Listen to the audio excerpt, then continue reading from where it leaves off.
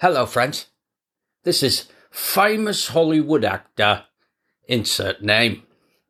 You're listening to Side 2 of TMI by Tony Mitchell, Books on Tape. Chapter 7, entitled Manifesting and Creating a Sacred Space.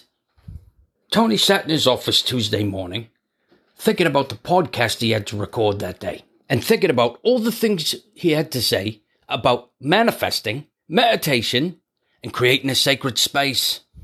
When all of a sudden, there come a knock at the door. Fuck me, Tony says. The goddamn energy efficiency contractors are here a day early. As he's walking to the door, suddenly, the alarm on his phone goes off. It was time to record the podcast. So Tony races over to the door, tells the contractor what's what, shuts the door, takes out his phone, opens the recording app, sends an invite to Michelle, and hits record.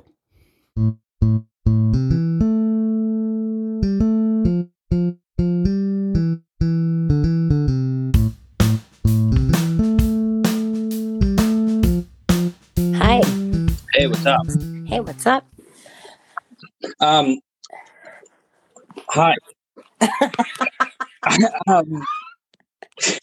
I'm sorry. Mass Save is here. Well, so Mass Save came and they were supposed to come Wednesday, Thursday, Friday, but for some reason they're here Tuesday, Wednesday, Thursday, and so there might be some noise. But That's badass. Listen, I was like, so when does New Hampshire Saves would come knocking on my door? right? Not that I have a multi-unit, but I'm like, hey, I love that. And good for them because Massachusetts is all about it's like the energy efficient stuff, right? Yeah, exactly. You want to make sure your windows are sealed, that everything's in tip top so you don't have problems down the line. That's one of my favorite things. People would tell me about Mass Save, oh yeah, they give you all new light bulbs for everything in your house. You get a new light bulb. And I was like, okay, that's cool. But it's also $15. That, you know what I mean? That I'm saving. But then they come over and they're like, yeah, we're going to drill holes in the outside of your house and fill it with brand new insulation. Oh my God. That's a dream. Literally what they're doing right now. That's insane, T. That's a hefty price. I mean, a hefty job and a hefty cost. Yeah, right. For nothing. So wow, good for you guys. And your home is so dope. My favorite part is the basement with the trees that they have for holding the beams up. You have trees that are your beams in your house. It blows my mind that my house was built before the Emancipation Proclamation. I know. Hey, let's get into that for a moment, just because I think it's cool to explain a little bit of kind of as we're doing our podcast, really just who we are. I don't necessarily want you to be hey, this is my address, come on over. But, explaining a little bit of how unique and crazy your property is. Yeah, sure. So it was built in 1810 and was a sawmill because there was a creek that ran next to my house, and that's wetland back there now, but it was dammed a little further up, so it's not it was a big creek.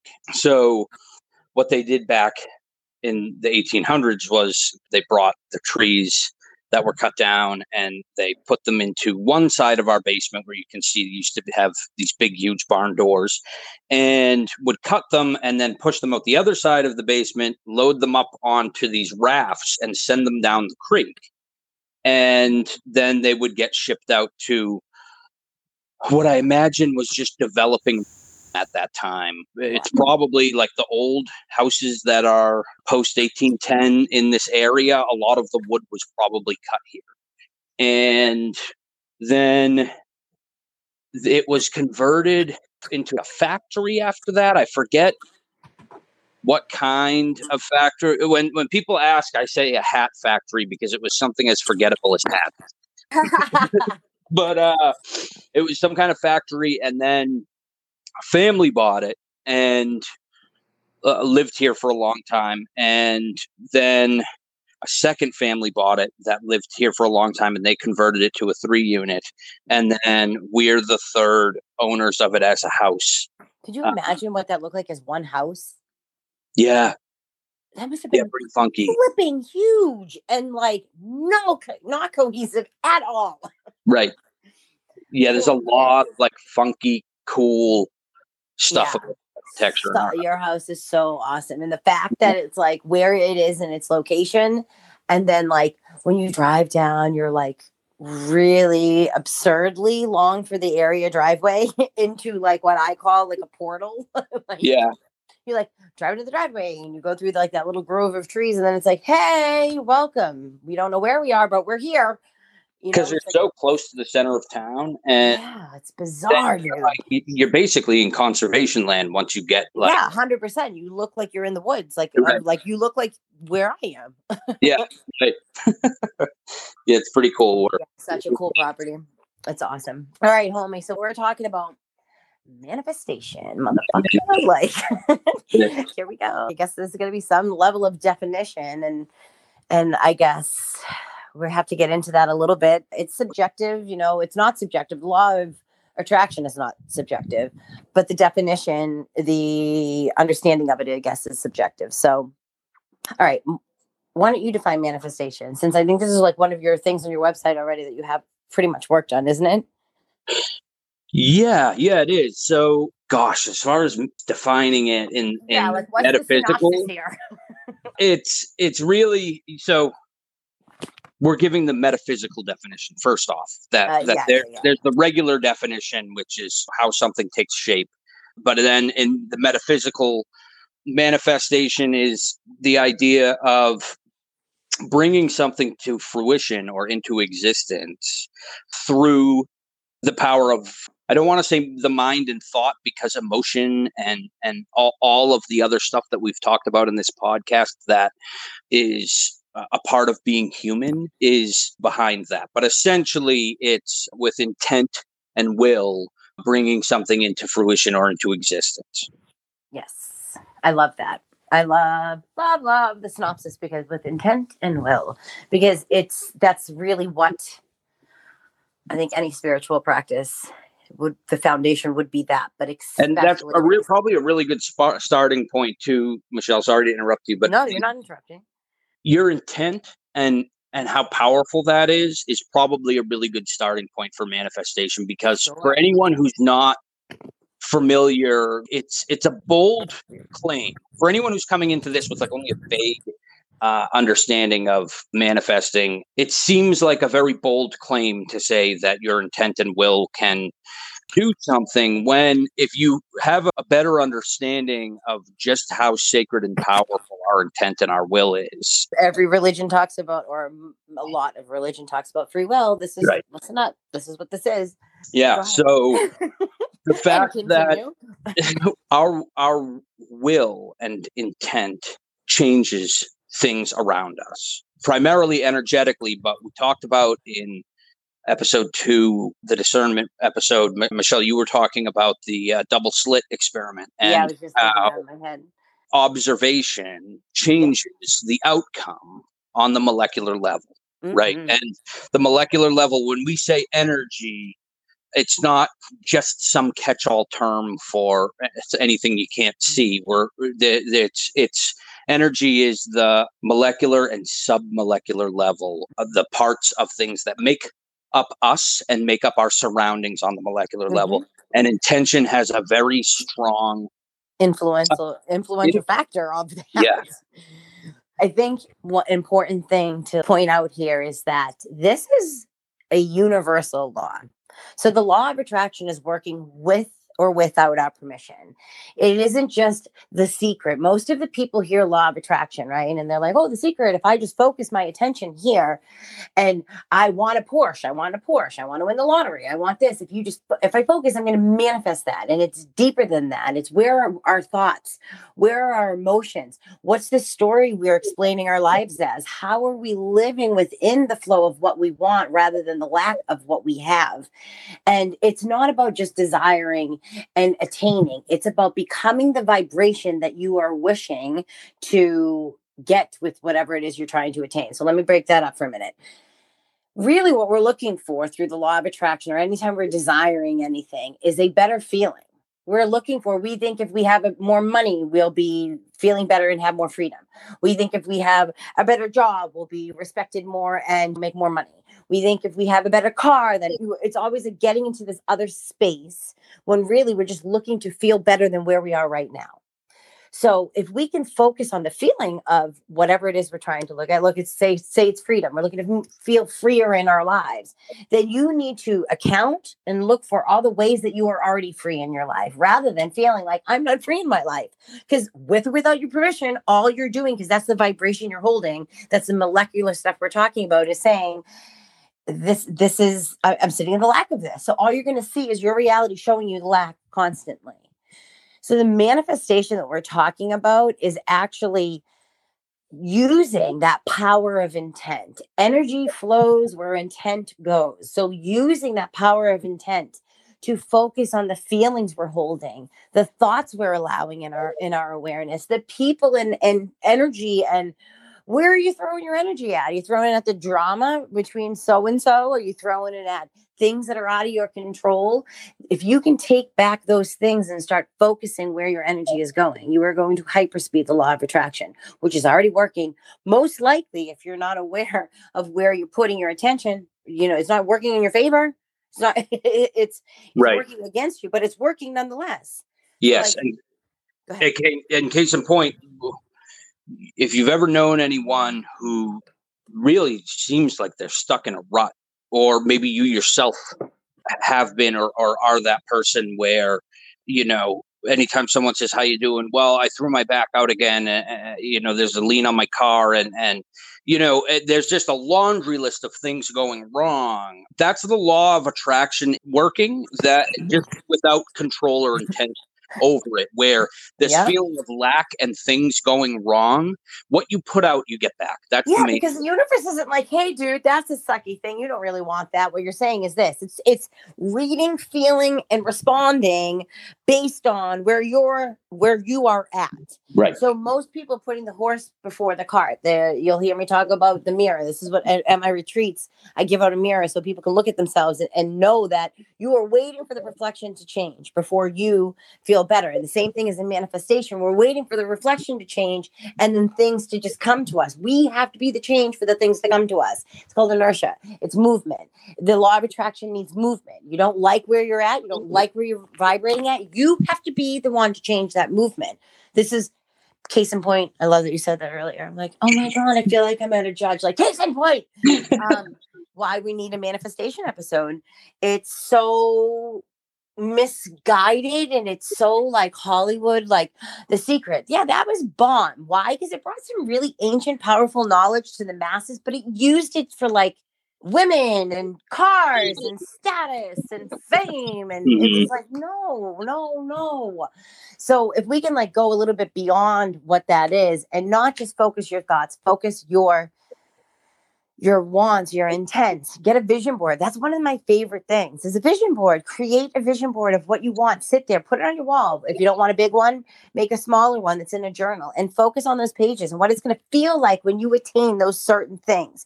It can be somebody smiling, or maybe you see a picture of a couple dancing and it makes you feel like that's what you're looking for. And that feeling that you get when you look at that picture. You focus on the feeling, not two people dancing. You're focusing on the feeling of that. So if you can get your intent, your feeling, and your energy back to all the places where it's maybe being misdirected, you will beam truly like the sun. It will be like plugging a guitar into an amplifier. So like, T, how do we explain how all of that, how we get from intent, using our intent, to really harnessing the law of attraction and the power that it holds? That feels like the Empire State Building in height when I say that. So like, what's the go-to? What's the first thing? The intent, the definition of that, the absolute. Yeah. And then I think we should drive. I know we've kind of said this, but I want to drive the point home because it's tricky. It's a gotcha where you're manifesting generally because you want something in your life. However, if that's how you phrase it, I want this in my life, you're going to get more want. If you're like, it would be really nice if I had more money, you're going to get more. It would be nice. So like you said, you're surrounding yourself in the feeling as though you already have it. Yes. That's really like at the crux of this. That's how that works. And so, Well, like a way to do that is positive affirmations. And people are like, cut the shit. And I'm like, I know, seriously. But that's a really good way because yes, just like we're talking about molecular and getting into how our intent really it changes things. Doing mantras, doing self-affirmations, those things, you're like neurohacking. All you're doing is releasing neuropeptides, which are going to create neural pathways, which are going to create these beliefs, which by default, once they become a belief, once you start believing them, which you're not going to believe them at first, but you will over time, like 21 days, 30 days of this starts becoming something that you naturally start saying to yourself. And before you know it, something you didn't believe you were deserving of before, you absolutely feel like you're deserving of now. So here's a tip. And I feel like this is important to get out there. So I'm going to bring it down for a minute just so everyone can, because I know especially my energy is like bing, bing, bing. It's like all over the place. So calm it for a minute. And one exercise that you can do for yourself is everybody has a voice recording on their phone. I want you to spend 10 minutes writing down some affirmations, and I'll give some sample ones in a moment, but some affirmations, some beliefs you're trying to develop, some mantras you can say. And I want you to record yourself very slow like this in a very calm voice, repeating those. Say each one 3 times and then save that recording. And every day, multiple times a day, you play that recording to yourself. There's something very powerful on listening and repeating those affirmations and mantras. But there's something even more important about hearing yourself say them, because you're hearing yourself, therefore you're witnessing yourself, therefore you're doing like dual purpose and getting these new belief systems, which are then going to override some really unserving negative patterns that, of course, my dog barks, so we're right on cue.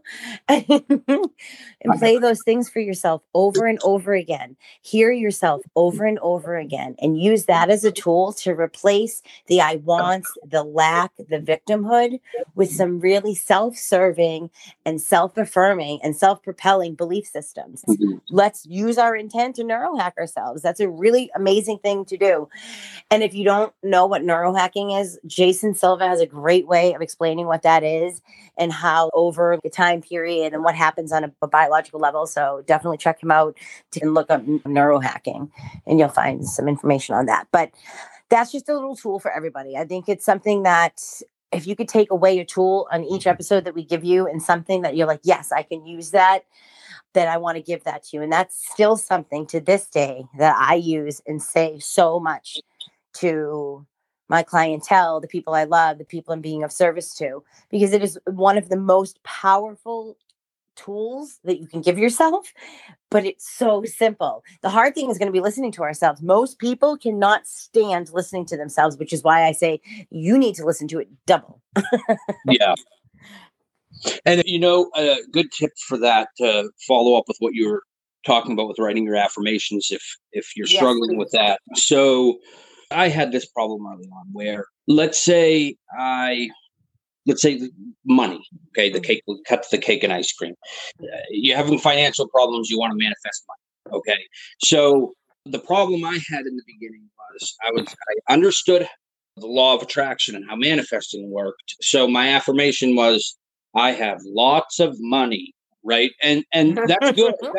That's okay. It's okay. It's that's not a good affirmation. That's right. a good one.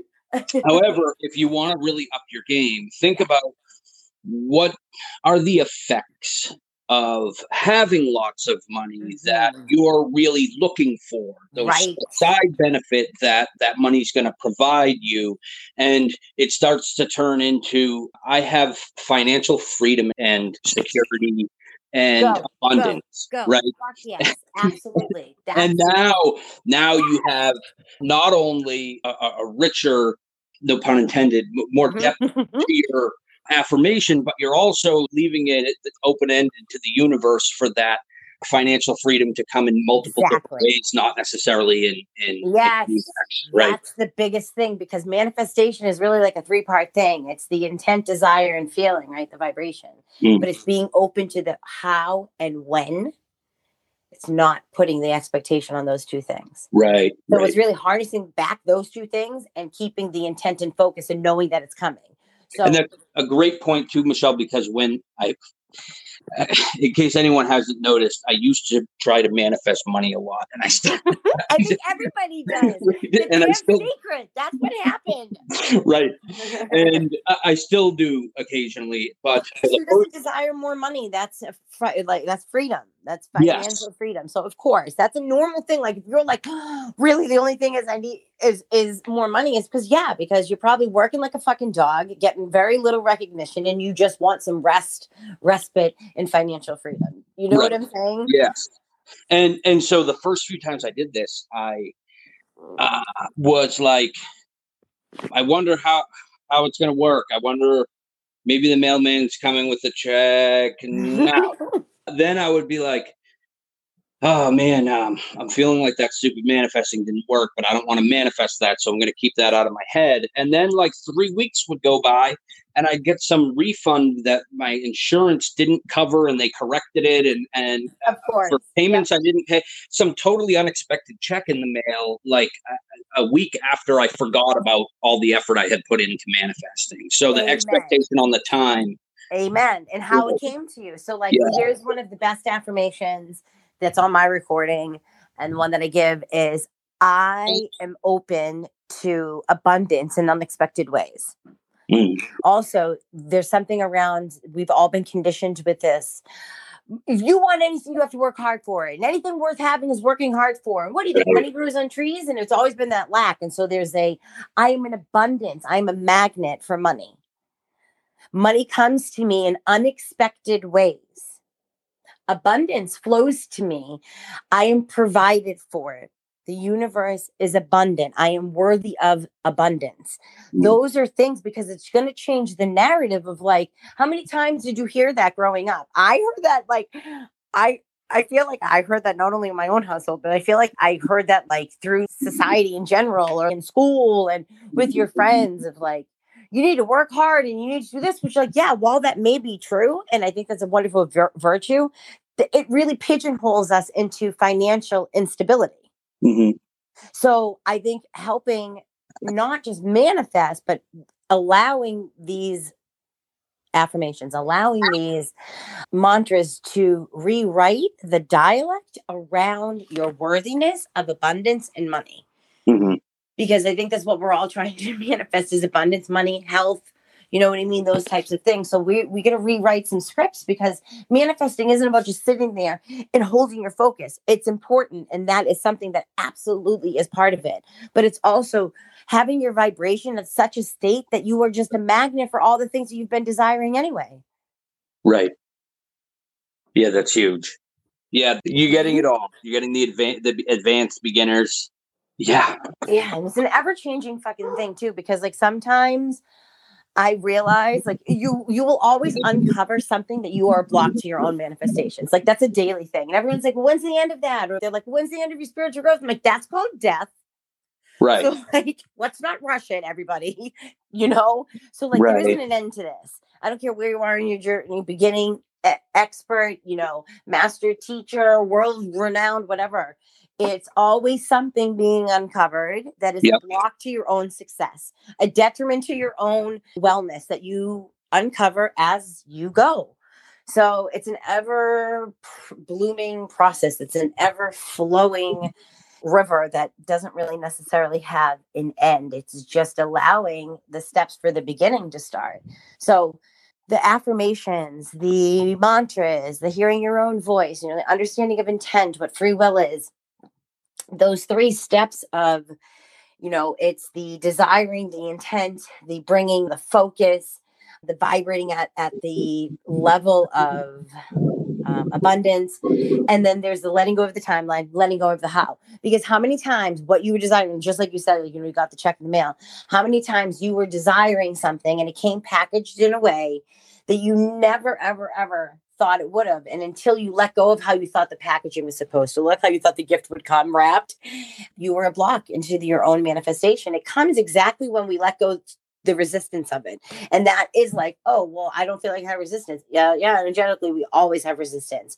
So it's really a constant reminder that it's all in universal time. Our timeline is fucking irrelevant. Right. Yeah, don't be Jim Carrey and Bruce Almighty when he's like, show me a sign, and he passes the sign, and then a truck. Spite me, almighty spider! Yeah. Oh my God. Exactly. Oh God. Yeah. That's like back, I still do. I'm like, well, if that's true. Right. And then I have to be like, Michelle, if Jesus came down himself and was like, gave you this, you still would question it. Right. So like, it's just that constant harnessing back in. And that's the best way to get good at manifesting is it's not to do a couple really, really well. It's to do it often. Right. Yes. Set aside the time, and it doesn't have to be a lot of time, but but actually use that time and really focus and put forth the effort into exercises we're explaining, and regularity, doing it regularly. Yes. It will, just like you brush your teeth, just like it's getting into, you hear people talk about rituals and processes and routines. This is what is being referred to. It's you make it a part of your everyday practice.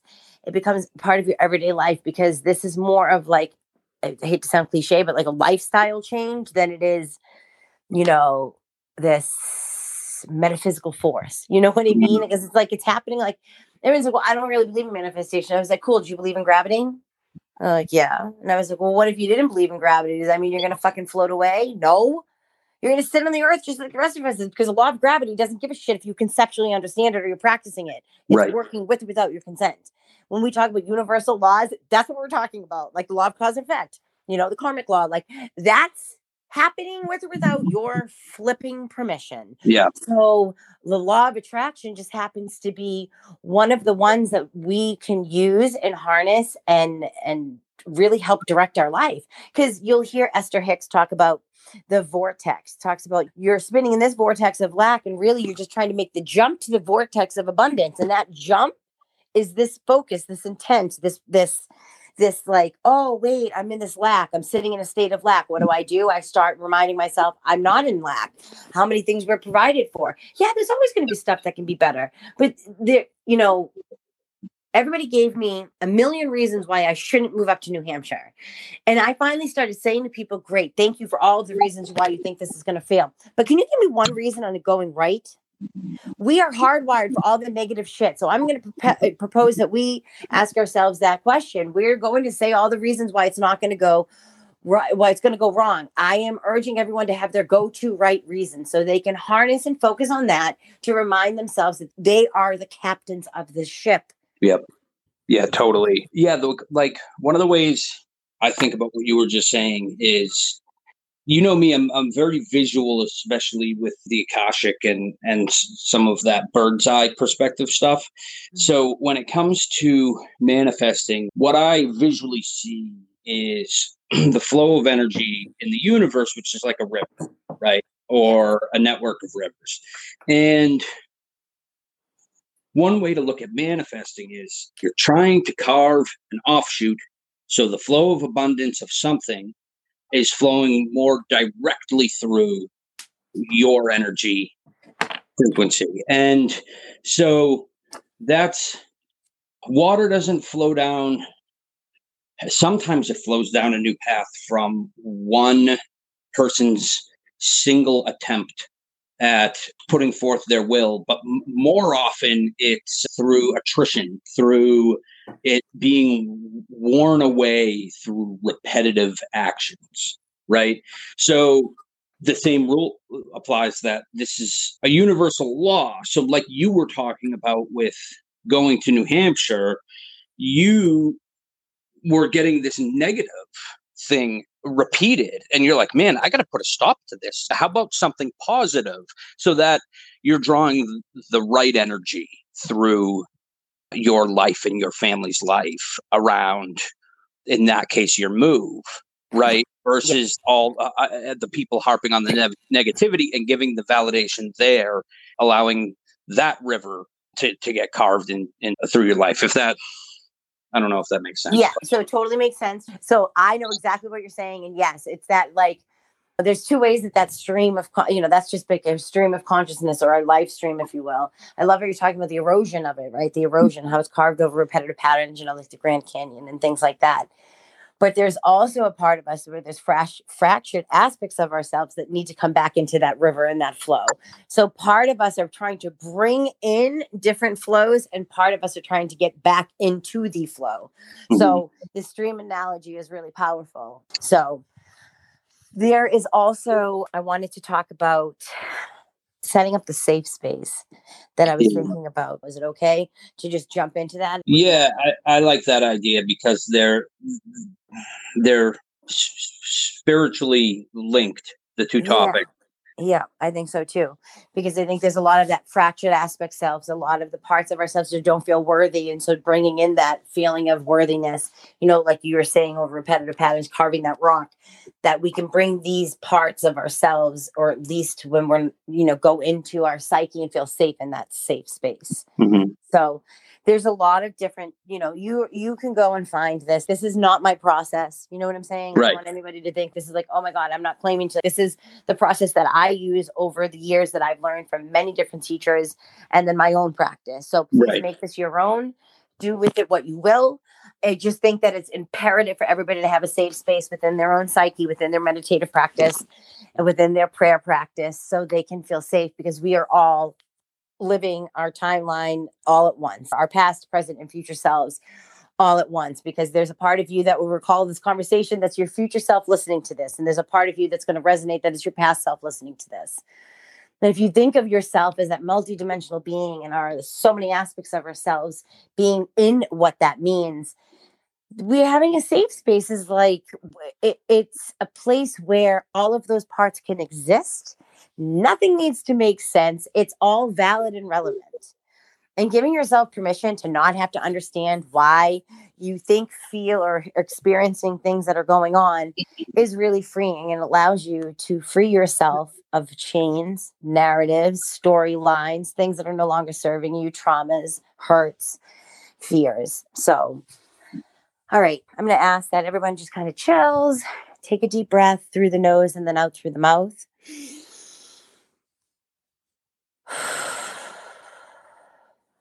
And I'm going to go over the things that we're going to need in our safe space.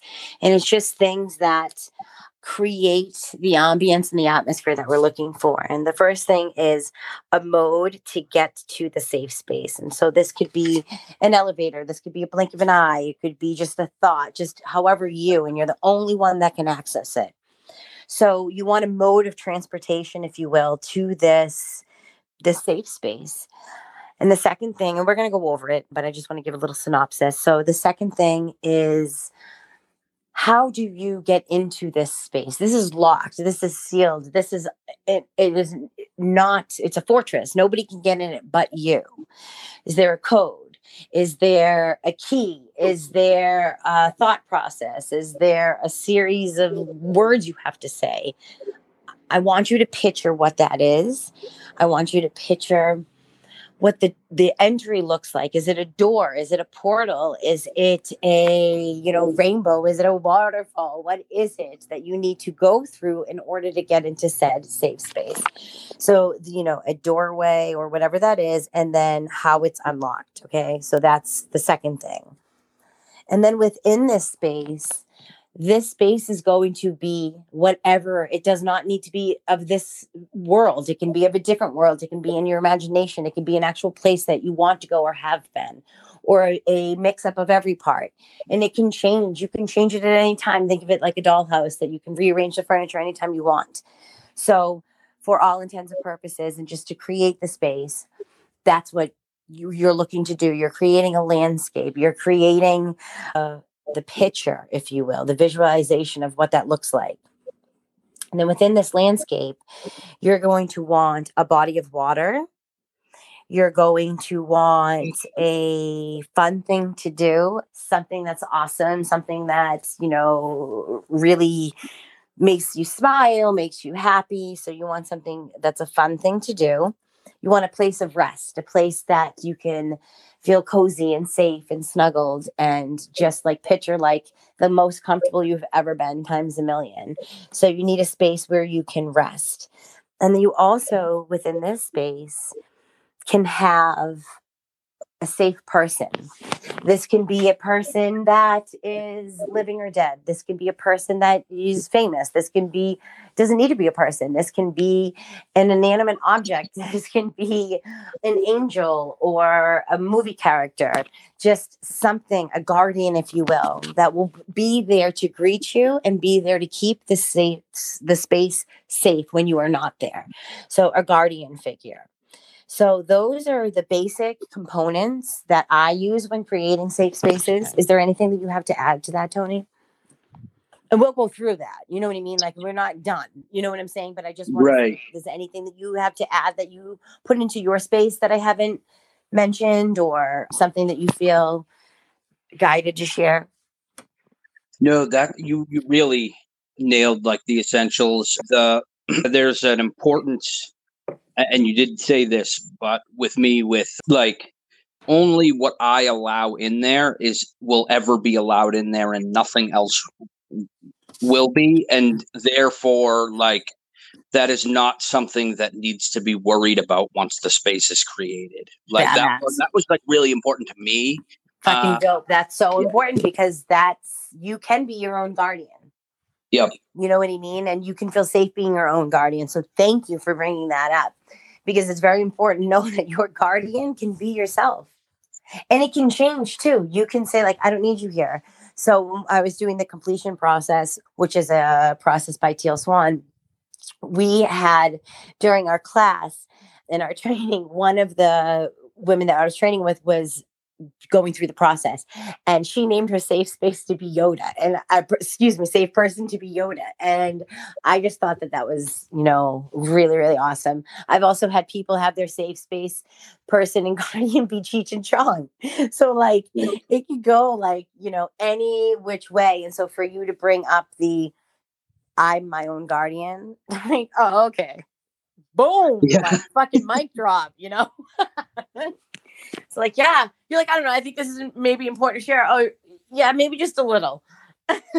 Yeah. And it's dawning on me just how much that is a theme in my space. If I can say for a second that, of course, please do. Like the comfortable place to rest and relax is this really regal, like a king or a czar, like a bunch of red pillows under a tent in a sunny meadow.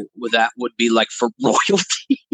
and as you're drawing attention to the being your own guardian thing there, I'm realizing that's a theme in because that's what it's supposed to be. And in my mind, like, and with my experiences in life and my traumas, like this is my space. Yes. Right. Amen. 100%. And I love that you're taking ownership and dominance over that. And that's an ultimate goal. I have my safe person is my brother-in-law, Josh, and he will always be there, like no matter what. And even though my space, I also don't feel like needs guarding, I love that he's there to greet me. Because a greeter or a guardian, either one, and they can be one and the same. I always feel welcomed, even when I can't welcome myself, which I find that I always go into, my biggest triggers will bring up my core imprint belief, which is I'm not worthy. It will bring up I'm not good enough. So when I'm feeling those ways and I know I'm just being bled all over the wound that was given to me, I love knowing that I can go into that space and that motherfucker is there to greet me, because he could put a smile on my face like DJ can put a smile on my face. And I know not many people, some people who know me will know what that means, but the people who don't know me, that's insane, because my husband can make me like, how funny is DJ Tony? Yeah. Like, I mean, right. It's stupid. Yeah. So I can't. So like, that's I love that feeling that I just explained, that like giddiness, like that's what I love coming into. So there may be a time where you're at that entry of your sacred space and you're like, you know what? I don't fucking want anybody in there. And then maybe it's a time you want to bring everybody in. You want to have a party like it's your space. So again, it's like it's free flowing and it's ever changing and it's just such an amazing thing. So, okay.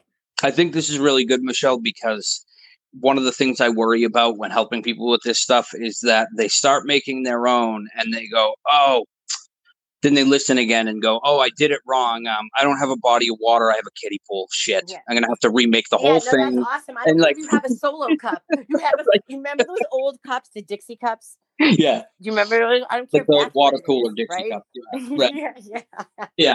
Right. Yeah. Whatever however it manifests. Yeah. And you may walk in and be like, oh man, this looks totally different than it did last time. Like, that's dope. Go with that. Oh yeah. That's amazing because that means it's interacting with you and that's great. So let's go a little bit deeper and Tony, you and I will just give examples of kind of what ours are and just to give you an idea. And anybody who's struggling with creating their space, you may not have a visual space. You may not be visual. Some people don't have an inner voice.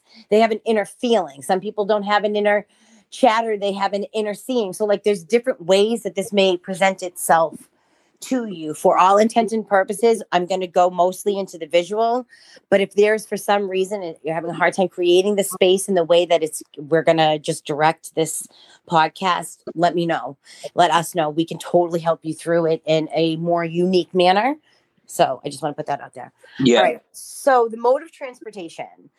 So mine's Valcor. Does anybody know what that is? Do you know what that is? The never ending story. Oh, thank God. I was like, oh my God, how old am I? I was like, oh, age alert. I'm 42. Holy Did you know that was my favorite movie as a kid? And I was terrified of the ending scene, the wolf scene. Now that I realize what that was. Yeah. Dude, what the hell? It has a whole other meaning now. But yeah, I was so enamored by that when I was a kid. That's awesome. So I'm like, yeah, that's my mode of transportation. And it is like a whistle. You know how some people can like go, but they do it wicked loud with their fingers? That's my call. Okay. So like, that's my mode of transportation. What is your mode of transportation? So let me clarify for a second. Do you mean getting to your space? Yes. Or when you're in your space? No, getting to the space. Getting from where you are, no matter where you are, whether you're meditating, whether you're in a panic attack, whether you're in your own self-pity, whether you're at the doctor's office and you're fucking losing your shit and you're trying to calm down, so you're going into your safe space. Are you shitting me? Like for me, I need to feel good. So I'm like, oh, of course. Who can feel bad when that motherfucker's coming to get you? Right. Right. So that's what I'm talking about, to get to the actual space. And sometimes it's nothing. People are like, well, I don't need it. I just get there. That's also a mode of transportation. Mine is very, very different from yours. So of course it is. What up? We're twins. So like, why don't you tell me what yours is? This is going to sound really weird. Okay. Oh yeah, I'm sure that's going to sound really weird to the person who talks to dead people all day long. Yeah, that's going to sound wicked fucking weird. Tell me. So I close my eyes and I open my third eye and I'm in black, like the vastness of space. I snap my fingers. I turn around. There's a staircase with the red velvet on it. I go up the staircase. There's a long hallway of rooms, and mine's the second on the left. And I open there. I step down. There's like a 1 foot drop, and I'm in this beautiful field of yellow flowers with all my stuff there. So you just basically give your synopsis of yours. So maybe I should just give a synopsis of mine. And before I do that, you said this is going to be so weird, so different than yours. That isn't weird at all. I think that was actually very poetic, the way that you get there. Thank you. How it has appeared and the way that you get there. So you're sharing a completely different procedure on how you get there, but it's all the same. Like what I'm saying, mode of transportation, it doesn't need to be a car. It doesn't need to be, you know what I'm saying? So you're giving the mode of transportation through your process. So I think it's really powerful. I love that you're sharing all of this aspect of how you get there. And like I said, your things are going to change. I don't know. I don't think yours has always been like that, has it? No. Yeah. No, Right. it's evolved. Okay, because this is okay. So you're showing a very cool outcome of what this will look like versus like, here we go into, let's create this, to I've been visiting this space for the better part of a decade. You see what I'm saying? Right. So like, so powerful. So the mode of transportation, the second thing, what you just explained was the stairways, the long hallway, the second door on the left. Like, did you say on the left? Yeah, I did. Okay. I just want to make sure I'm not messing your process up. Nope. So for you, it sounds like when you go through your third eye, that's the actual unlocking as well. So that is, you know, part two is like the doorway and then the unlocking. And like, I want people to really focus on, like, say it's a key. I want you to focus on what's the key made out of? How heavy is it? Is it a big key? Is it one of those old skeleton keys? Or does it look like a car key? You know, what does that look like? Is it a thumbprint? Is it a code? Is it just your presence and you're there? Like, what is that? And I want you to focus on the visualize it. Feel it. For me, it was green grass, right? It was like the carpet of it. And it has been ever changing. I'm just giving what mine was when I first started this. So it was like a green carpet of grass and walking, and it was lush and it was so inviting. And then I got to this almost looked like a hobbit door. Like it was the shape of a hobbit door, but they were like 8 feet tall, huge. And they had these ginormous black circular handles to get in, and it was me touching the handles that actually just opened the doors effortlessly. You would think these doors were like 9 million pounds, you know, they were huge. And then you walk in and you are in the middle of a redwood and sequoia grove of trees, and they're almost like this army of protection around me. And in the middle is this circle. It's just a perfect circle of cleared space. And it's got pastures and animals and beautiful running water and like pools to like lay in that cascade down. They have waterfalls and just these amazing pools. And it has a movie theater and a candy bar and a sundae bar. And it's got these ginormous bean bags and feather beds and places to just chill. And it has this amazing blankets, and it's just incredible. It's just this amazing space of unbelievable wonder. And my favorite place is that on one of the biggest redwoods, the tallest redwoods, is a huge swing. But the swing is like almost looks like a nest, like a papasan chair, you know, those things. It's like it looks like a nest. And Right. it is like furs and beautiful, like a fake furs. Okay, everybody, I'm not slaughtering shit, but you know what I mean? Like really luxurious fabrics and pillows. And I just sit in that and I can feel the sunlight. And as I'm moving on that swing, I can see the dappling of the sunlight as we go through under the canopy of the branches.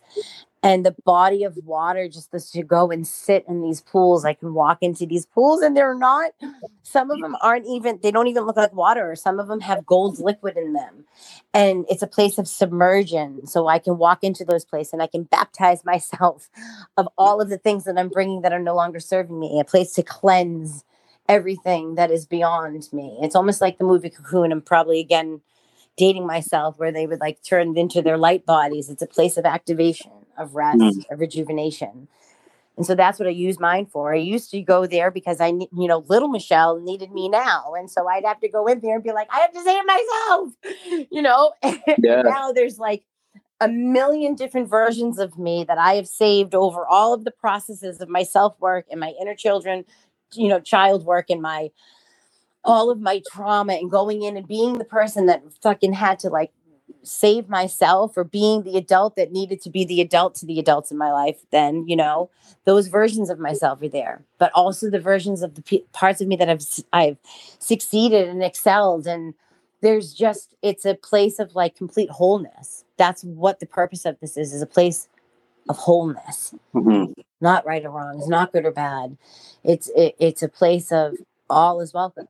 Even those dark parts of yourself that you don't want to look at, that maybe you're pretending aren't there, that have, driven the bus quite a few fucking times. Those shadows are also welcome there. Yeah. Yeah, that's so good. And if the idea of water gives you unbelievable anxiety, but flames that are comfortable and don't burn you is better for you, then do that. Hell yeah. Right. So the idea is, I keep thinking of this. I call my bedroom the beach house because we don't bring anything. When you're in your bedroom, you got nothing to worry about. You're on vacation. You can't bring worries into your bedroom. That's my life philosophy. So I call it the beach house because it's a place where any bullshit is on pause and we don't have to worry about that while we're there going to sleep. And same sort of principle I feel should apply here. There should be nothing that's anxiety inducing. And so however it is that you create that, when you've got that, that's your place, right? Yeah. Mm-hmm.